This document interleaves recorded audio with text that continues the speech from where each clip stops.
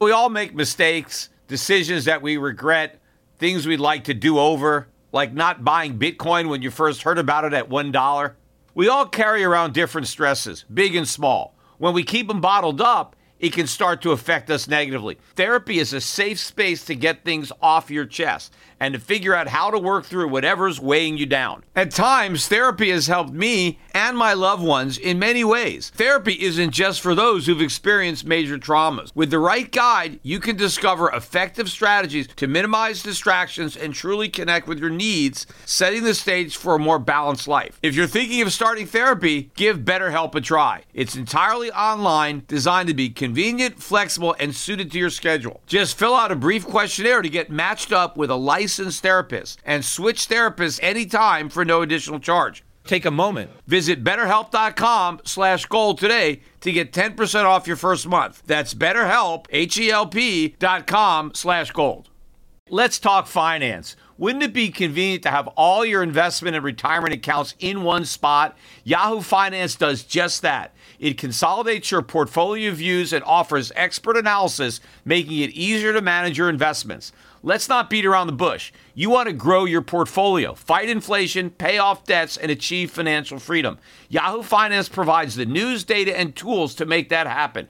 You may think you've covered all the bases, savings, researching, and investing smartly. But to truly excel, you need Yahoo Finance in your corner. A holistic perspective is crucial for success, and Yahoo Finance ensures you have it. With a massive community of over 90 million users monthly, Yahoo Finance is here to guide you on your path to financial success. For comprehensive financial news and analysis, visit the brand behind every great investor, Yahoo Finance, the #1 financial destination, yahoofinance.com. That's yahoofinance.com.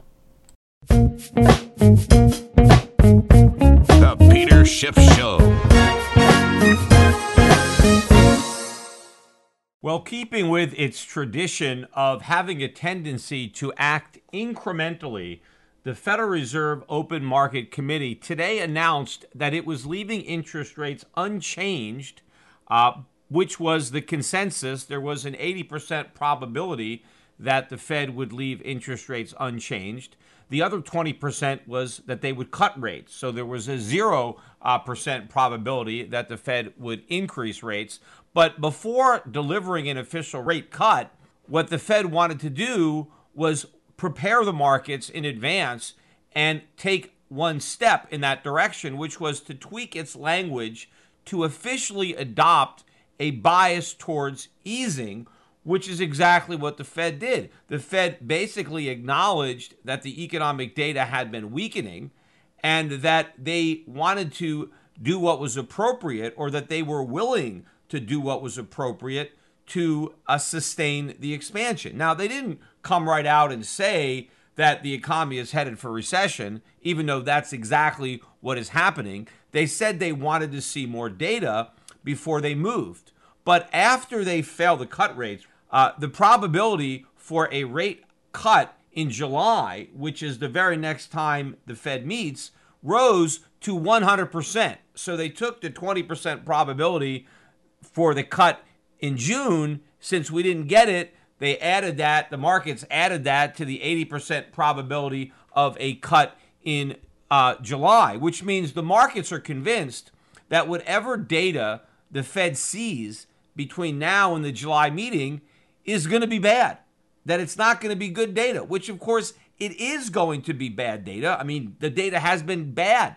The economy has been weakening. We've been seeing a series of weakening economic data. You know, the economy is not just slowing down, it is headed to recession. That is something that the Fed will never admit. But look at what we got on Monday. We got the Empire State Manufacturing Survey, and the previous month was 17.8. And the consensus was for a pretty sharp move down to a positive 10. Instead, the index dropped all the way down to negative 8.6. Now, I'm told that that is the biggest drop in 1 month in the history of this survey. And it is the first time that number has been negative since Donald Trump was elected, right? Not since he was inaugurated, which was January of 2017, but since he was elected in November of 2016. Because October, the month before Trump was elected, that was the last time the Empire State Manufacturing Survey was negative.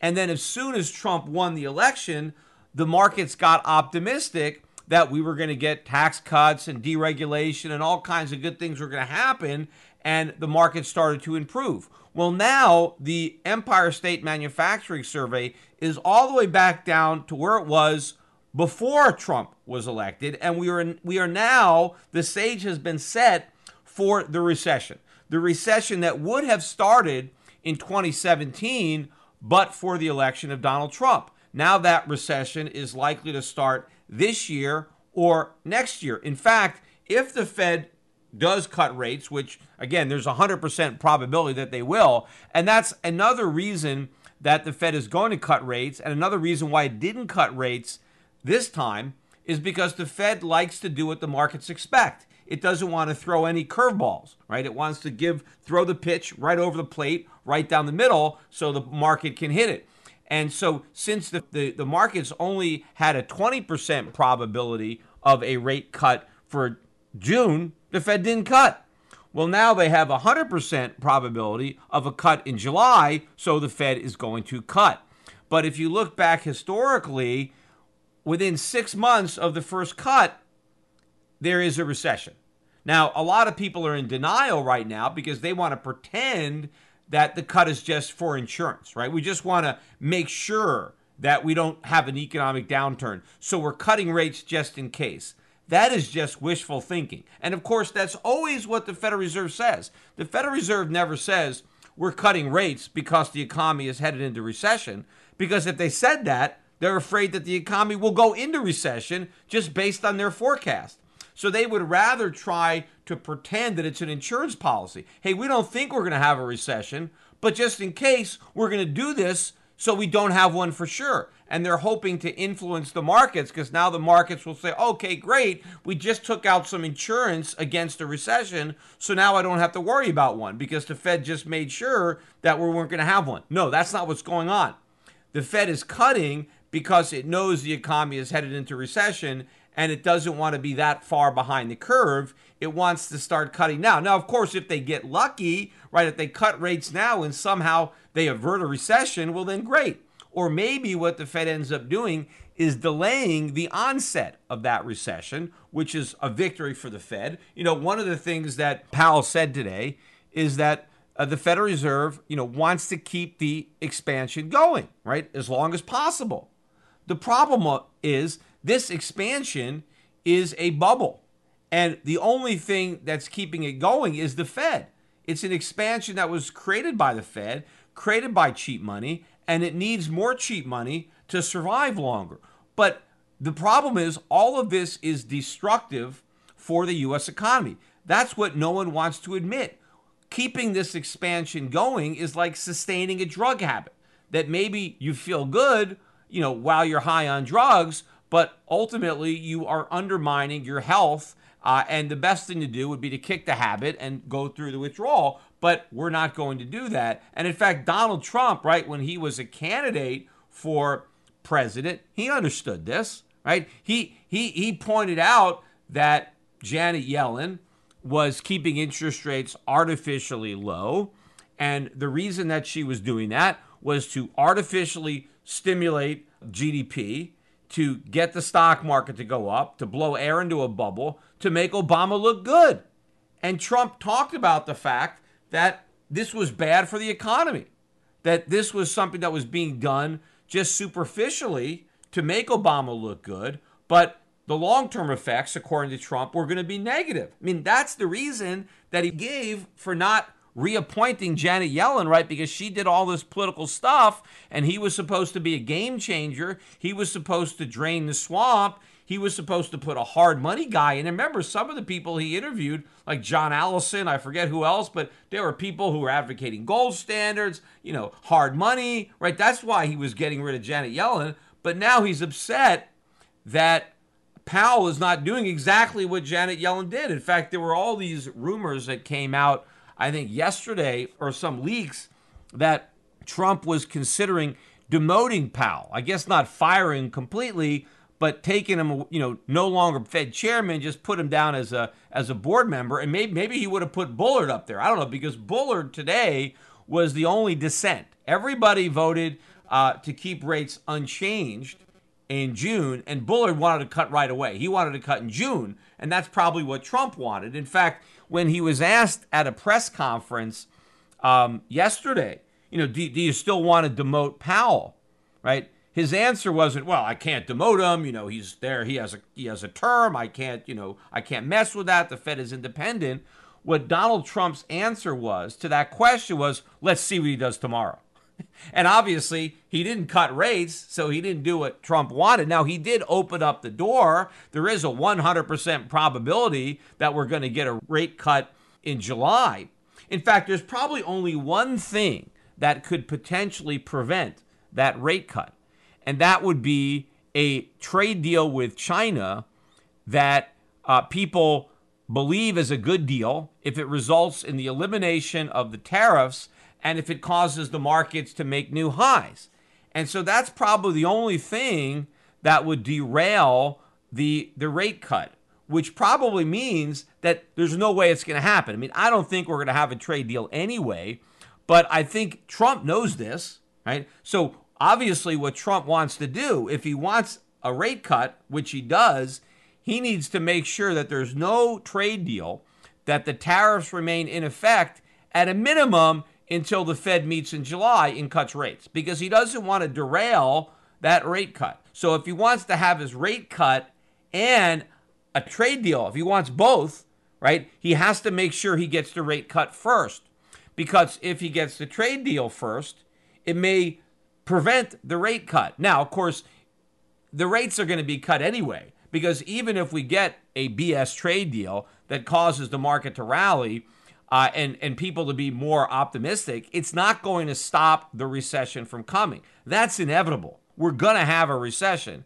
It's just that Trump wants to get the rate cuts as soon as possible, right? Because he's got his eye on 2020, and he wants the Fed to be acting now, to do everything that it can to try to blow enough air into this bubble to keep it from popping in, before the next election. So what he's going to want to do is make sure that we get the rate cuts out of the way, and then if the markets need more stimulus, if the rate cuts are not enough to lift the stock market, then he can deliver, the second punch, which would be the trade deal. So first we got to get the rate cuts, and then we might get the trade deal. But even if we get all of that, I still don't think it's going to be enough to stop this bubble from deflating. Now, normally the most interesting part of the announcements, the rate announcements, is the press conference that comes a half hour after we get the official decision. We get the official release of what the Fed's doing at 2 o'clock Eastern time, and then 2:30 we get the press conference, and then we get, the Q&A is more important, because what Powell basically does is he reads the statement, and then he gets a bunch of questions. And I didn't really see or hear that many interesting questions. Probably the one that was the most interesting, and I don't remember who asked the question, but it had to do with whether or not the Fed was willing to up its inflation target from 2% to 4%. Now, of course, when the Fed spoke about its inflation target, and Powell wrote about it, it was included in the language, they always now say their symmetrical 2% target, right? This is the new word. And symmetrical simply means that it's above 2%, right? And they did that because they want to move the bar. They always want more inflation. So now they want symmetrical inflation, which means they want inflation of 2.5% or 3% to make up for all the years we had 1.5% or 1%, which is a bunch of nonsense. But the Fed is trying to give itself more room to keep on printing money and keeping interest rates artificially low. So this reporter asked if he would up the rate to 4%. And oh, by the way, part of the official statement was the Fed mentioned that it was concerned about the pace at which inflation was returning to its 2% symmetrical goal, meaning that the Fed wants more inflation, that inflation is picking up, but not fast enough for the Fed. Again, that also lays the foundation for future rate cuts because they want more inflation, and that's a way to get it. But when this reporter asked Powell if the Fed was considering moving the target to 4%, Powell did say, no, we weren't considering that. But what he didn't say was, that's ridiculous. That's crazy. I mean, 4% inflation would be a very, very high amount of inflation. I mean, remember, 4% was the inflation rate, the official rate, that caused Richard Nixon to impose wage and price controls. Now, that was a mistake, but you wouldn't expect a president to do something that drastic, right? I mean, to panic like that draconian a measure. I mean, inflation must have been a huge concern for the federal government to have mandatory wage and price controls, right? And now this guy is flippantly saying, hey, would the Fed just target 4% as the ideal rate of inflation? And of course, if we still measured inflation using the same CPI that we had when, Richard Nixon was president, right? If we still had that CPI, we probably already have inflation north of 4%. So to get inflation at 4% now, the way it's measured, I mean, you're probably talking 10% inflation. But Powell didn't say that would be crazy. He just kind of said, no, we hadn't considered doing that. Now, he did say that our mandate was price stability. And so kind of, hey, how do we stretch the annual inflation rate to 4%? When our actual mandate is price stability? Well, how are they making it 2%? I mean, if your mandate is price stability and now you're saying you want prices to rise by more than 2% a year, how does that fit the definition of stable? It doesn't. So once you've already bent the definition, once you've said that 2% a year inflation equals stability, well, then why not 4%, right? I mean, you've already gone down that road. It's just a question of degree. But I guess the Fed was uncomfortable letting the cat out of the bag. But of course, that's what's going to happen. I mean, ultimately, the target is going to be there. I mean, because it's going to be at 4% anyway. So what the Fed will have to do when inflation gets to 4%, because it has no ability to bring it down, since it has no tools to bring it down that wouldn't collapse the economy, it's going to have to pretend that it's okay, right? I mean, I've used this analogy before. If you are being chased out of town, get to the head of the crowd and pretend like you're leading the parade. And that's exactly what the Fed's going to want to do, right? If you can't beat them, join them. If inflation goes to 4% and they know they can't do anything about it, they have to at least pretend that it's okay, because then that explains why they're not taking any action. Now, the real explanation is because they can't, but it takes the markets a long time to figure stuff out, like the fact that the Fed is now cutting rates, that it had to abort its normalization process, and the fact that they're going to be cutting short quantitative tightening. And again, this is what everybody is missing. What the Fed is about to do, and what the Fed basically confirmed that they're going to do in July, cutting rates, this proves that the Fed's policy of cutting rates before did not work, that their policy was a complete failure, because the success of the policy was only going to be measured by their ability to normalize rates. So it's easy to take rates down to zero. What would have proved the Fed's policy to do that, its decision was successful, was their ability to normalize interest rates when the emergency was over. Well, the fact that we're having to preemptively cut rates, the fact that we're having to go to rate cuts as an insurance policy when we're only at 2.25%, and in order to keep this expansion going that was started by 0% rates, we already have to backtrack. That proves that normalization is impossible. And if you can never normalize rates, then cutting them to zero was a mistake, which is exactly what I said the minute the Fed did it. I knew that once they made that mistake, there was no turning back. But for some reason, the market couldn't figure that out. The same thing with quantitative easing. I knew once the Fed blew up its balance sheet, there was no turning back, that it can never shrink it by any significant amount. And that is exactly what has been proven. The Fed is going to cut off quantitative tightening and go right back to quantitative easing. But why, right? If it's obvious that the policy failed, why are they going to repeat it? right? That's the definition of insanity, right? Insanity is doing the same thing over and over again and expecting a different result. Well, the Fed doesn't actually expect a different result. It expects the same result, which is another bubble. But blowing another bubble doesn't solve the problem. It just solves the problem for politicians because it buys them some time to get reelected. It solves some problems maybe for the Fed to have to deal with the problem it created. But all this kicking the can down the road makes the problems much, much worse. But as I've been saying, the Fed is not going to get the same result. It is going to get a different result this time because I think that the amount of QE and cheap money that would be required to inflate a bubble large enough to compensate for the one that's about to pop is too big, that we overdose on stimulus and we kill the dollar. And that is what the markets are actually telling you is going to happen, right? The dollar is down today. The yield curve actually steepened, as the Fed indicated it was going to reduce rates. So the long end, rates on the long end did not go down as much as rates on the shorter end. And I still believe that when the Fed finally gets around to cutting rates, yields on the long end are going to rise. They are not going to fall.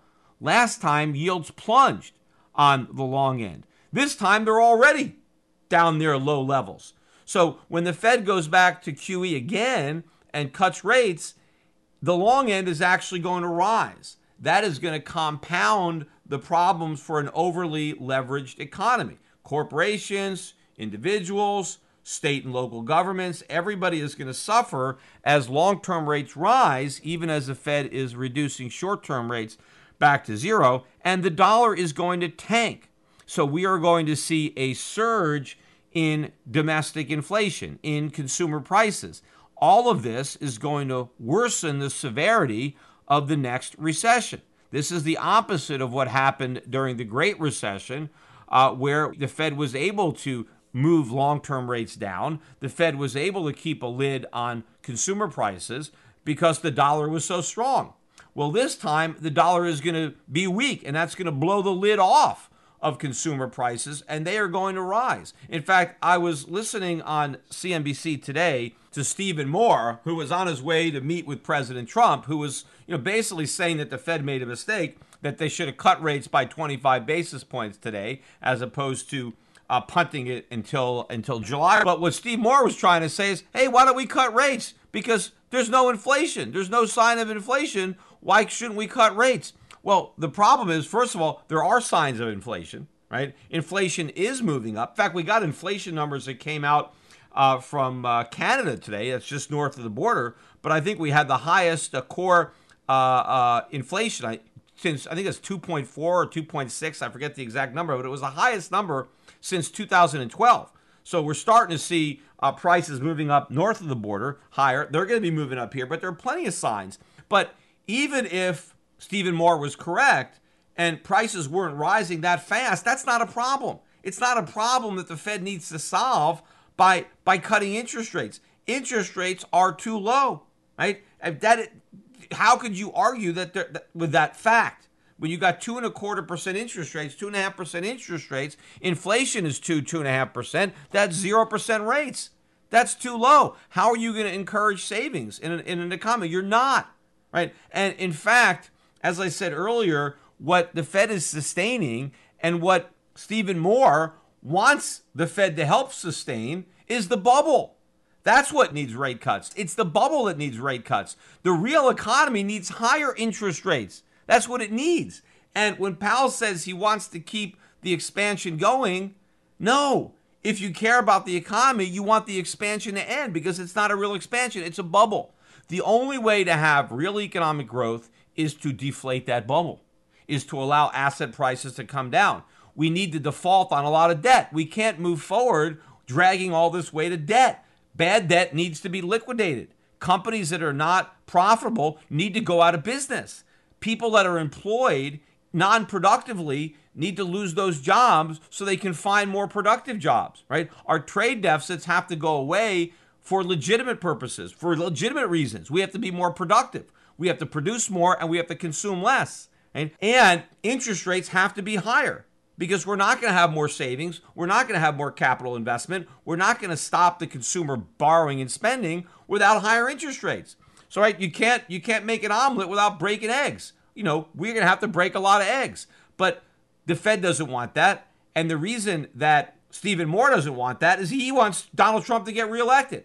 He knows if we go through a badly needed recession to cleanse the economy of all the malinvestments that resulted from the Federal Reserve and their bad monetary policy, if we go through that cleansing process now, well, then that's also likely to cleanse Donald Trump out of the office and put a socialist in. But the problem is, it's not worth it to buy Trump a second term if we only have a bigger disaster, during his second term than the one that he would have had on the first. I'd rather go through it now while Trump's still in power, where maybe we can do the right thing. Because part of the right thing, when the Fed allows this recession to run its course and allows interest rates to rise, we're going to have major cuts in government spending. Do you think we're going to get those under the Democrats? No, it's much better, much more likely that we'll get them now. We have to shrink dramatically government spending across the board, particularly in entitlements. And we're probably going to have to restructure the national debt because we've simply borrowed too much money. We can't service the debt at higher interest rates, so we're going to have to default. All of this is necessary if we're ever going to go back to a real economy, because we've loaded up the economy with so much debt that we can never have legitimate economic growth. They keep on to talk about this new normal. This is not a new normal that we have 1% to 2% growth.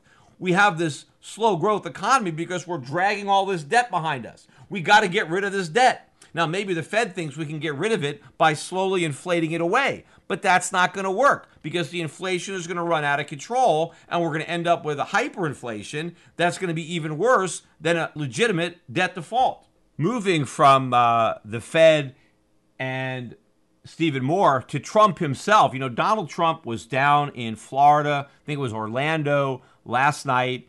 He gave a speech to officially kick off his 2020 re-election bid.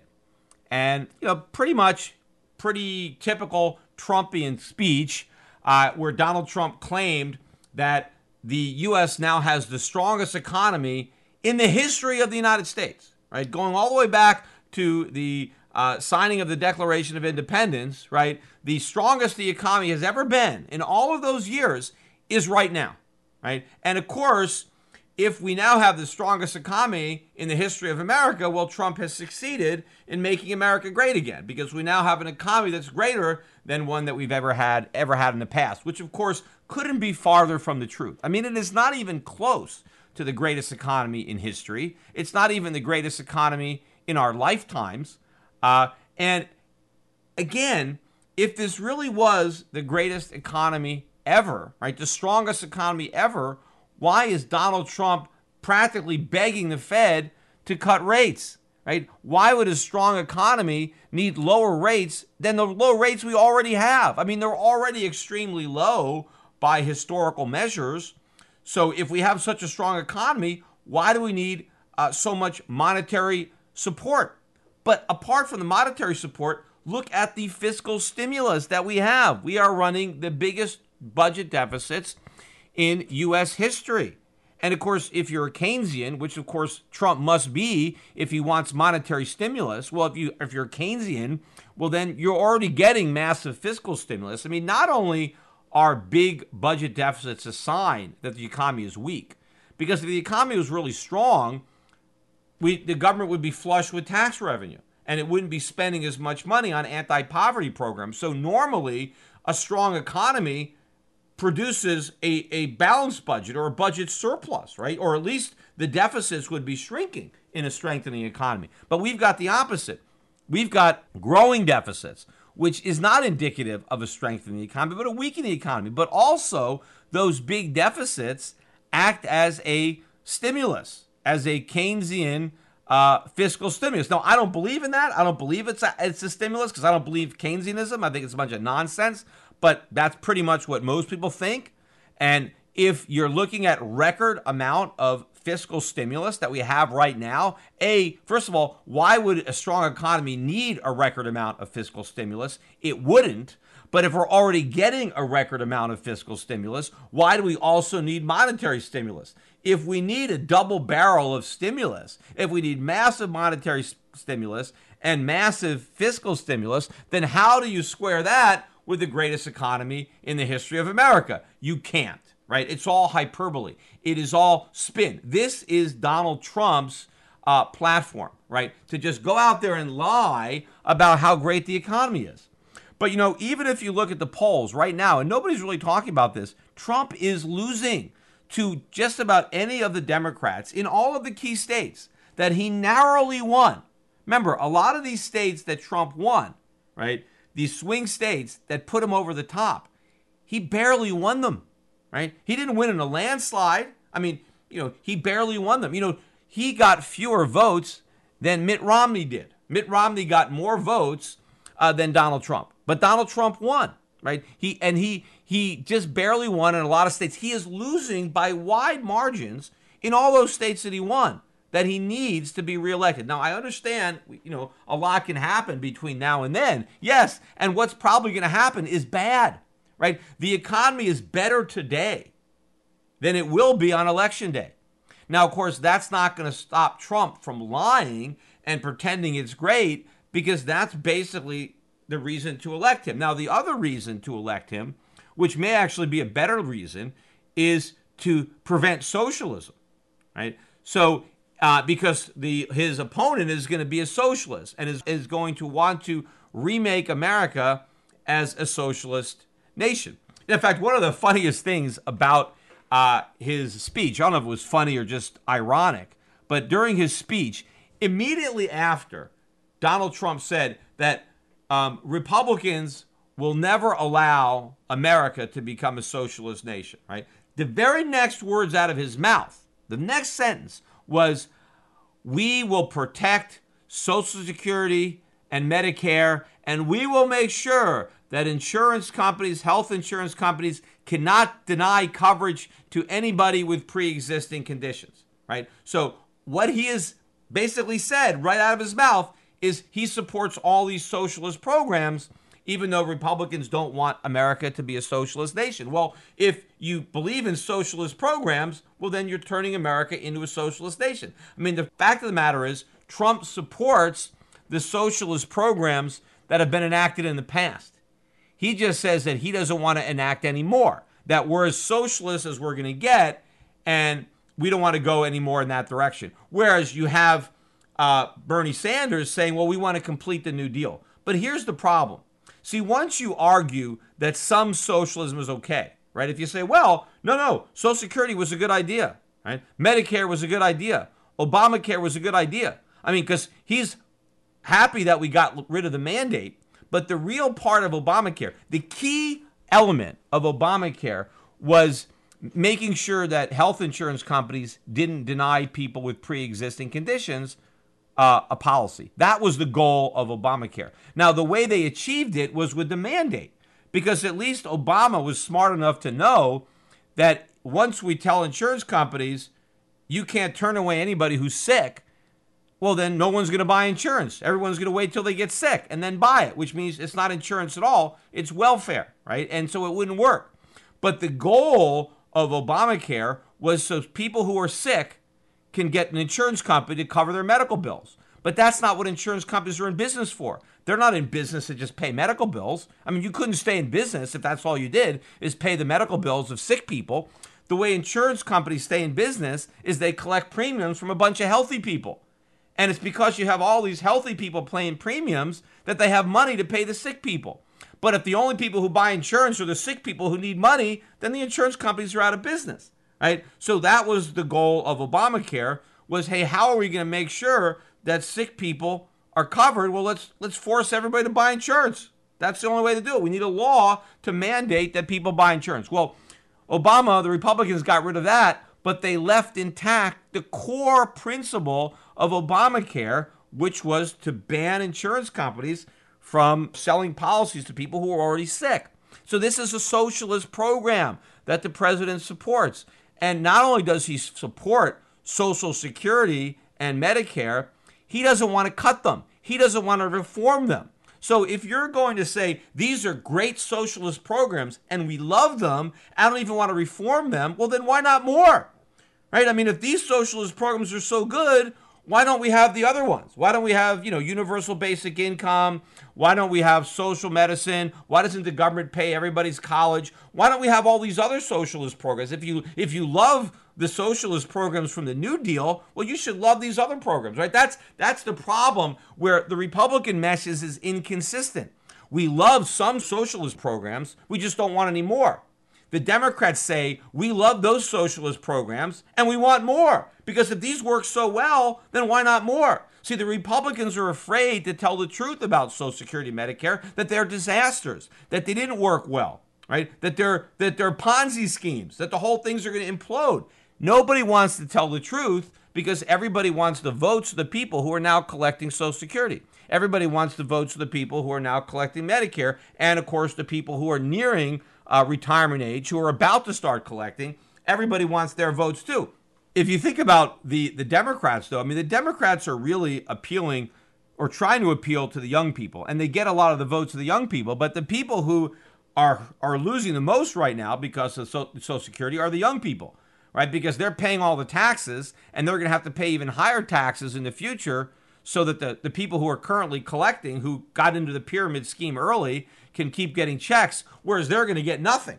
But you don't have any of the Democratic candidates talking about reforming Social Security to let the young people off the hook, and the young people don't even get this. Everybody is afraid, right? They don't call it the third rail of politics for nothing, but it is going to make it harder for Trump to defeat or argue against a socialist, a Democrat, when he's still defending socialism. But I think it will make it easier for the Democrats to beat Trump, and it may not be that difficult.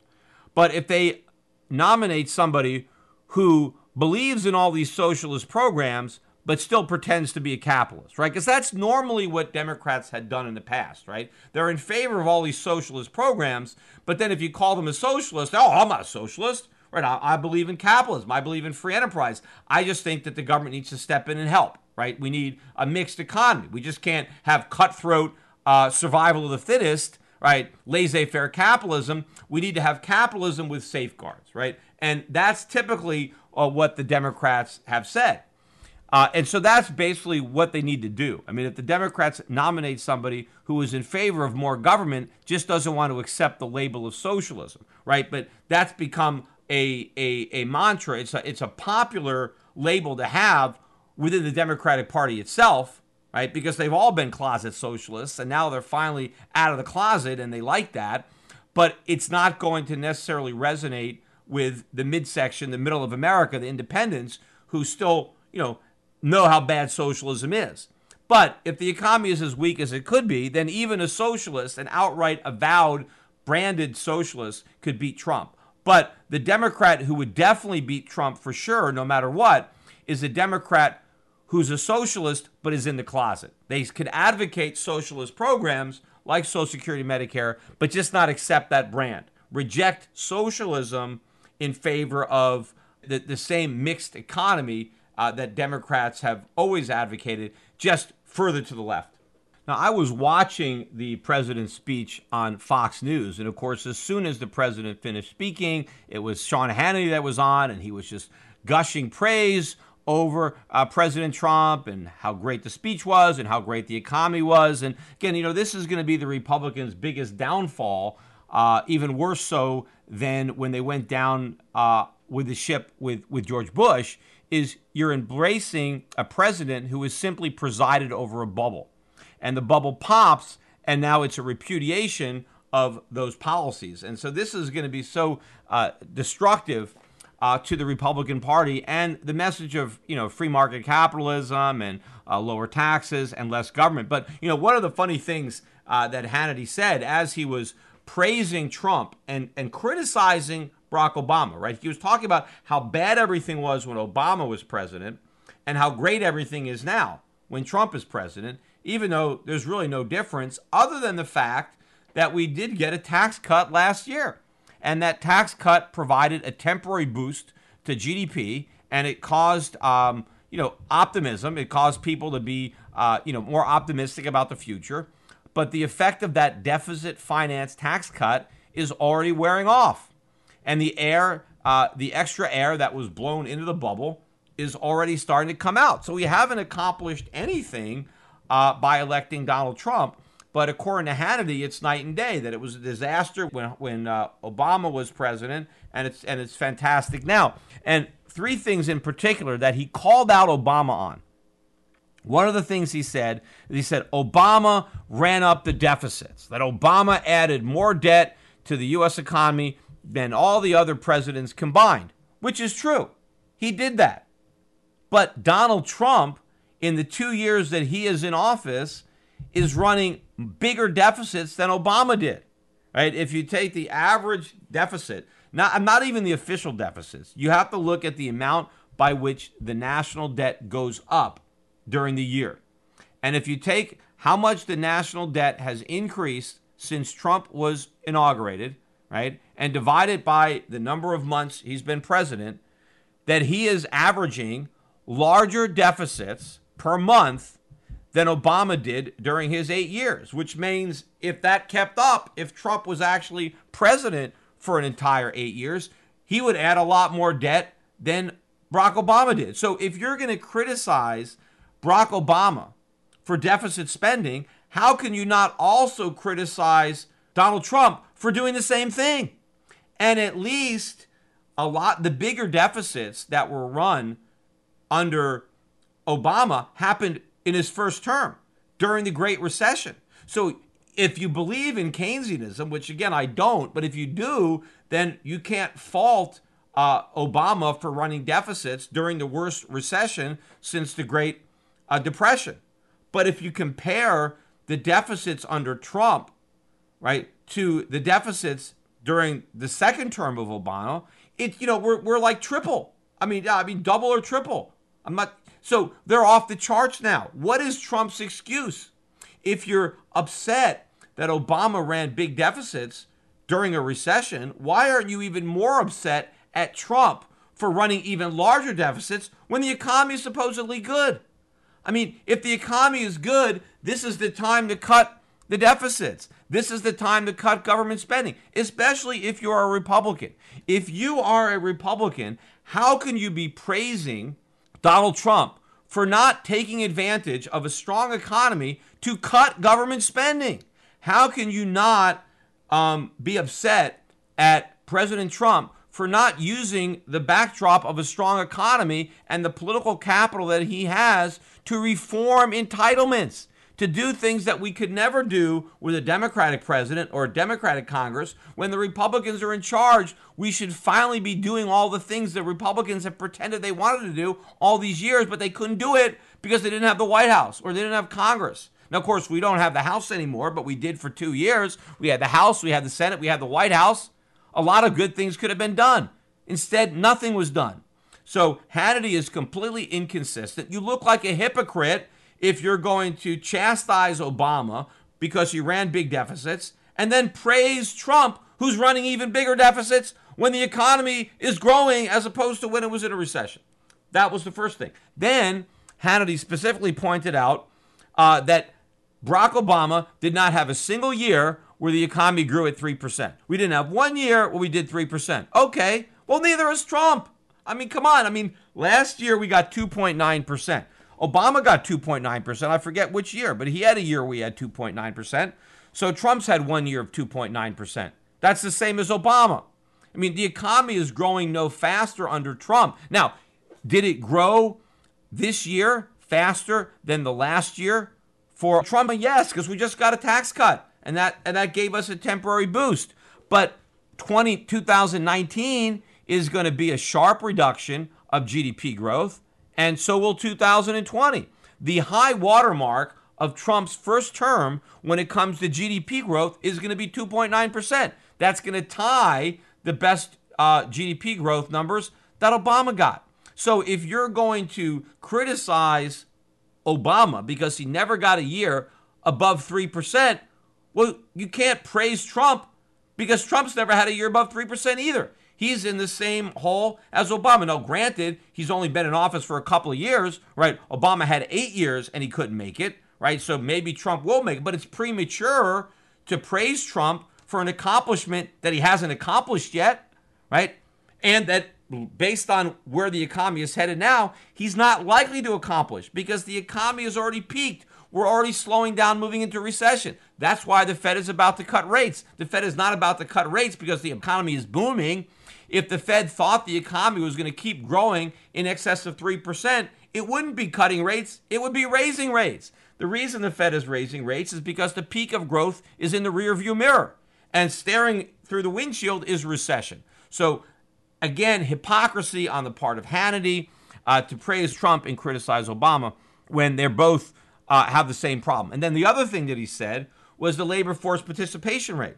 He mentioned about how we had such a low labor force participation rate when Obama was president, which is true. We have the same low labor force participation rate now. The labor force participation rate has not gone up. Now, granted, it hasn't gone down. It's pretty much the same. It went down when Obama was president, but most of that decline happened in the first term, right, during the Great Recession. During Obama's second term, the labor force participation rate was relatively stable, which is how it's been under Trump. So Trump hasn't changed anything.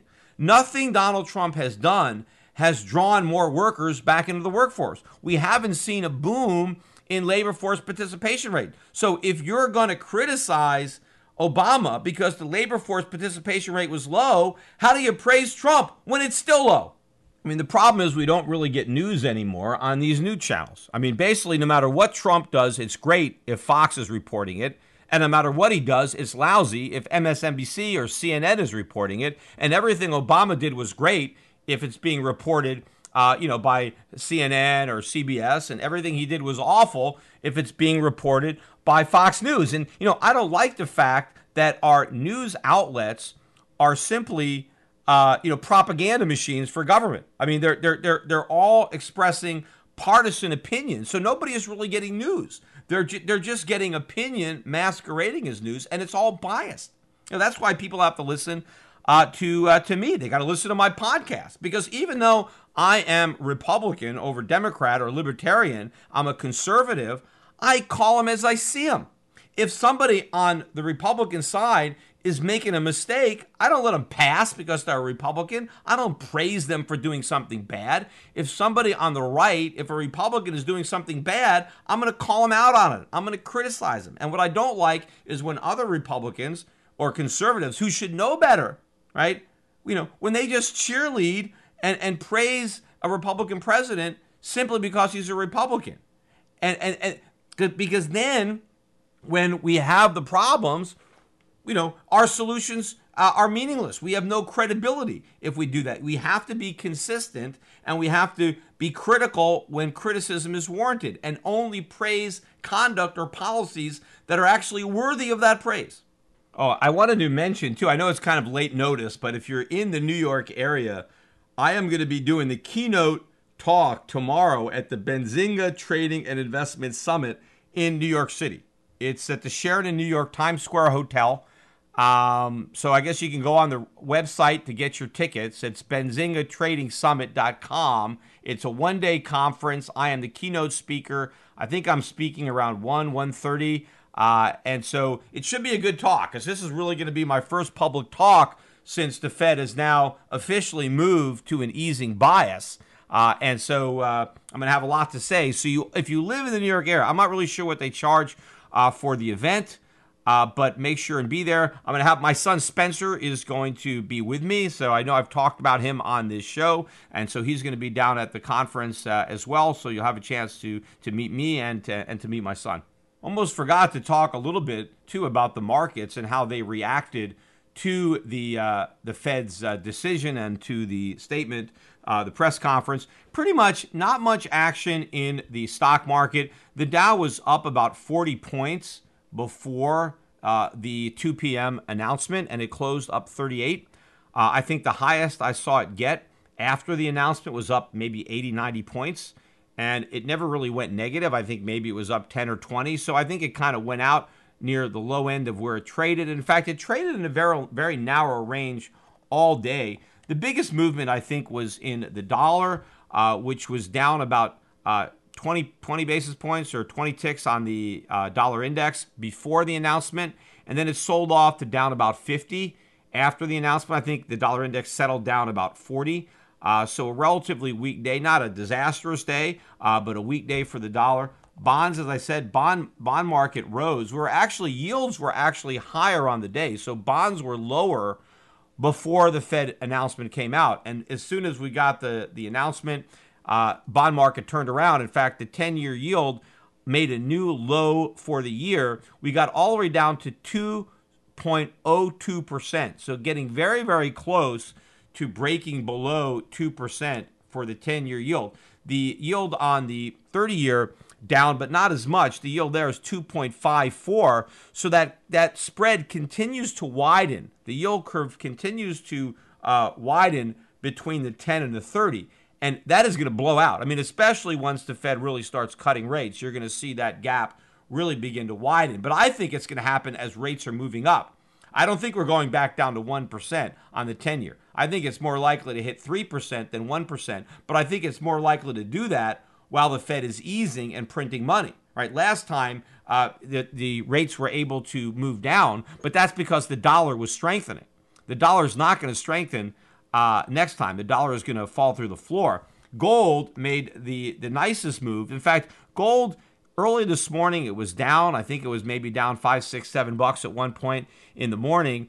Just before we got the Fed decision, the price of gold was pretty flat to down maybe $1 or $2. And then as soon as we got the announcement, gold spiked. And it went up about maybe $9, $10 at the highs. And then it retraced almost all the gains. And it was only up maybe $2 or $3. But then late in the day, we had a rise in the price of gold. And as I am recording this right now, we're actually above 1360. We're 1360.30. We're up about $14 on the day. And about half of those gains were registered after the close of the U.S. stock market. So once the U.S. stock market closed, or as the closing bell was ringing, we saw the beginning of the run-up, and then it continued. And this is the highest gold has really closed the New York session of the year. And we actually have taken out the high now, which I think was about 1357, 1358. That was the high number that we got before we got that better than expected retail sales number. And the only thing that was better was the revisions from the April. But the market wasn't prepared for that, and so the gold market sold off. But once again, we're back knocking on resistance's door. We really need to get above like 1370, 1375, which we are very, very close to, and then we're going to be off to the races when it comes to gold. Now, I'm going to finish up this podcast. Once again, I keep on ending talking about Bitcoin, but Bitcoin has been all over the news this week because yesterday, Facebook released its white paper on its new cryptocurrency, Libra. And so everybody's been reporting on it. And pretty much as I expected, all the reporting is wrong. You know, pretty much all of the articles I'm reading and all of the coverage on like CNBC, when you relate this to Bitcoin, is that this is bullish for Bitcoin, right? Exactly what I said was going to happen. They are spinning this as it's great news, right? It's another major company adopting cryptocurrency, validating the concept, validating blockchain, and this is great. You know, institutions are coming in, and so this just validates everything about Bitcoin, and so this is good for Bitcoin, and so you should buy Bitcoin because this is going to help Bitcoin, and maybe this is going to be a transition. There, once people get their foot in the door, maybe a lot of people are going to test the waters with Libra. And once they go from regular money to cryptocurrencies, well, the next step will be from Libra to Bitcoin. And so it's going to be like a gateway to Bitcoin. And so this is all great, right? And this is all a bunch of nonsense. Read that white paper. I did. I read the entire thing. It is a complete repudiation of Bitcoin. That's what it is. Yes, they are saying we think there is potential in blockchain and we think there is potential in cryptocurrencies, but we don't see any potential in the cryptocurrencies that already exist because they don't work, because Bitcoin cannot be used as a medium of exchange because it's not a unit of account, and it's too volatile to be used as a medium of exchange, right? It just doesn't work. And it's not a store of value because the price can collapse at any minute because it's not tied to anything. So what Facebook said Libra is trying to do is to create digital currency that is backed by real assets. Now, of course, the real assets that are backing it are going to be dollars and euros and yen and Swiss francs and, government securities that are denominated in those assets. And basically what Facebook is saying is that Facebook is going to act as a bank, or this new company that they're setting up, right? It's not Facebook, it's a new company that's going to be created, and it's got investors, and the people who are investing, you got Visa, you got MasterCard, you got PayPal, and it makes sense that Visa and MasterCard would want in on this because if this is successful, it's going to bite into their business. Because what Zuckerberg is trying to create is money of the internet where the transaction costs of buying and selling will be much lower than the transaction costs of using credit cards or other more traditional forms of payment. And the reason that the transaction costs are going to be low is because they're not going to have charges for transactions, because what's going to happen is Facebook or the company is going to earn interest on all their deposits. They're basically going to be making loans and collecting interest. They may even start making mortgages or other kinds of loans, but basically this new entity is going to be a bank, and instead of deposits, they're going to issue their depositors cryptocurrency, right? And so it's going to be like having cash in the bank, right? It's not going to pay you any interest, right? Because you're not depositing it in a CD or anything. You just have this cash in your digital wallet, but backing up that cash is the dollars or the euros or the yen that were used to buy it. Because the only way that you can increase the supply of Libra is to increase the reserves. You have to infuse the reserves with additional currency in order for new cryptocurrency to be issued. And if a holder of that currency, let's say a merchant, and I think there's going to be certain companies that are authorized to deal directly with the company, they can take their Libra and they can turn them in and get currencies. They can probably pick, whichever ones they want, but they can redeem in currency, and then those liras would be burned. So the supply of liras is going to expand and contract based on the value of the reserves. And therefore, it's going to be a very stable cryptocurrency. And because it's stable, it's going to be very easy for companies to price products in Libra. Now, of course, the Libra is going to change in price every day relative to each currency because it's not pegged to any one currency. It's pegged to a basket. But the volatility will likely be very low relative to those currencies. And I think what could certainly happen in the future, and something that has never happened with Bitcoin and can happen, is online merchants will actually price their products in Libra. This is 1 Libra, this is 10 Libra, this is 15 Libra, whatever it is. And you'll be able to pay in Libra. And they'll be able to collect Libra, and they'll be able to hold Libra. They'll be able to use the Libra to pay other suppliers or other companies. I mean, the whole idea is Facebook wants to get everybody transacting in these Libras and never actually redeeming them, so they can take the reserves and invest them and earn a return.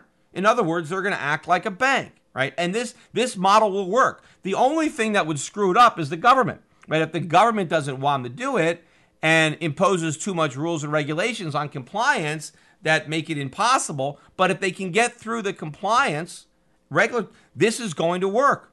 Now, of course, the people in the Bitcoin community, again, they want to dismiss all this and say, well, Bitcoin was never supposed to be a medium of exchange anyway. Bullshit. Yes, it was. I remember all the arguments that people were making at the beginning. It only became digital gold by default. When it failed at its original objective, the fallback position was, well, okay, it's a store of value. But if you are not a viable medium of exchange, if you're never going to be the money of the internet, exactly what value do you have to store? Nothing. Now, of course, the other thing that the crypto people are saying is, well, this is no good because it's not really a store of value because it's backed by the euro and the yen and the dollar, which is true. It is not a long-term store of value. I mean, it's no more a long-term store of value than any of those currencies. But those currencies work as a medium of exchange and as a unit of account because over the short run, over days, weeks, months, they store their value. That's not true for Bitcoin. Bitcoin is much too volatile.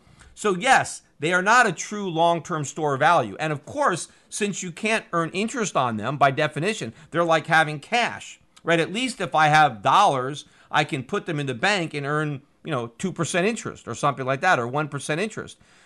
Having a Libra is like having dollars stuffed into your mattress. So obviously, you're not going to hold a large quantity of Libras in your account and earn no interest while inflation slowly erodes away the value. You can certainly hold a small amount, just like you hold a small amount of cash in your wallet, or you might have some money in your PayPal account. So people can hold enough Libra in order to transact, but you're not going to have your retirement savings in Libra because it'll be eaten up through inflation. But that's not what they're trying to create. They're trying to create a more efficient medium of exchange. Now, if you happen to live in a country that has lots of inflation, right? High inflation country, right? You have a very weak fiat currency, right? Much weaker than the dollar. Then you can put your savings here because it's better than the alternative. If you live in Venezuela, putting your savings in Libra is much better than leaving them in pesos, right? And it's going to be a lot easier to transact. A lot of countries in, let's say, in sub-Saharan Africa, right? This is going to make sense for them. Even though they're getting no interest, that's better than negative interest, right? And of course, there are negative interest rates prevailing right now. Now, of course, this would be a lot more profitable and will be a lot more profitable for Facebook and the investors in Libra when interest rates go up, because then they can earn a better return. But there's not going to be any deposit insurance backing this up. So I would imagine that the reserves are going to be quite high, that the actual amount that Facebook is going to loan out relative to its total reserves will be smaller than banks. So I think that it will be more solvent than a typical bank that is, leaning on the crutch of deposit insurance. So it can take all kinds of crazy risks. And they have to make sure they keep enough adequate reserves so that if a number of their customers take the Libra and they want dollars or euros, they got to make sure they have the cash on hand because they don't want to have a run on the bank. So I do think that it will probably operate, or will have to operate on much sounder lending principles than your typical bank that is the beneficiary of deposit insurance. But of course, what would make it better would be if Facebook did this, but instead of the reserves being fiat currencies, the reserves were gold. Now, of course, they could include a gold component right now. I mean, they could have said, we're going to have 5% gold, we're going to have 10% gold, but they chose not to do that because gold has no yield, right? And gold has a storage fee, and they're trying to generate a return on their portfolio, and so they don't want to own gold. But my feeling is that as we start to experience much higher inflation around the world, as the dollar starts to fall and other fiat currencies start losing value, that they could change the composition of their reserves and they can include gold whenever they want. I mean, just because gold is not part of the reserves now, these reserves are being managed and they can certainly change. But what this does is it opens the door, because if the regulators allow Facebook to do this, if they allow Facebook to issue a digital currency backed by real reserves, right? And the reserves happen to be fiat currencies. But if they allow that, then they have to allow competition. And that's one of the knocks on Facebook right now. Say you're too dominant, we need more competition. So if they allow this to happen, they have to allow competition. They have to allow other companies to introduce their own cryptocurrencies. And once you're going to have companies introducing cryptocurrencies, the only way they're going to work is if they're backed by something. The ones like Bitcoin can never work. I mean, sure, right now it works just like any Ponzi scheme, right? Just like any pyramid scheme. As long as people want to buy it because they think it's going to work, right? Then the price can keep going up. But eventually it's going to collapse. And what's happening with Facebook is going to eat into the Bitcoin story, because part of the allure, part of the hype of getting people to buy Bitcoin is the potential that it's gonna serve as a medium of exchange and a store of value for the unbanked in high inflation countries. No, it's not, because now they have a much better alternative, which would be the Facebook coin, right? Or other companies that would come out with similar coins. So this really is going to be one of the things that lets the air out of the Bitcoin sale. But the point I'm trying to make is, if the regulators allow cryptocurrencies backed by fiat currency, then they have to allow cryptocurrencies backed by gold, because it's the same principle. And that solves all the problems. Because if you back your cryptocurrency by gold, right, not only do you have a viable medium of exchange and unit of account, but you have a long-term store of value, right? Because gold is a long-term store of value. So all of the problems that the crypto community, all the Bitcoin lovers see with fiat currencies, they're solved with gold. And the only reason they don't want a gold-backed cryptocurrency is because that one's not going to the moon, right? They want a cryptocurrency that can go to $1 million. They want to get rich on Bitcoin, so they have to convince themselves that gold doesn't work anymore because Bitcoin is better, right? So not only would the crypto crowd say that a cryptocurrency backed by dollars and euros is no good, they're also going to say that a cryptocurrency backed by gold is no good, when a cryptocurrency delivers on all the promises that Bitcoin fails on. The only difference is that, you have third parties, that it's not decentralized. But so what?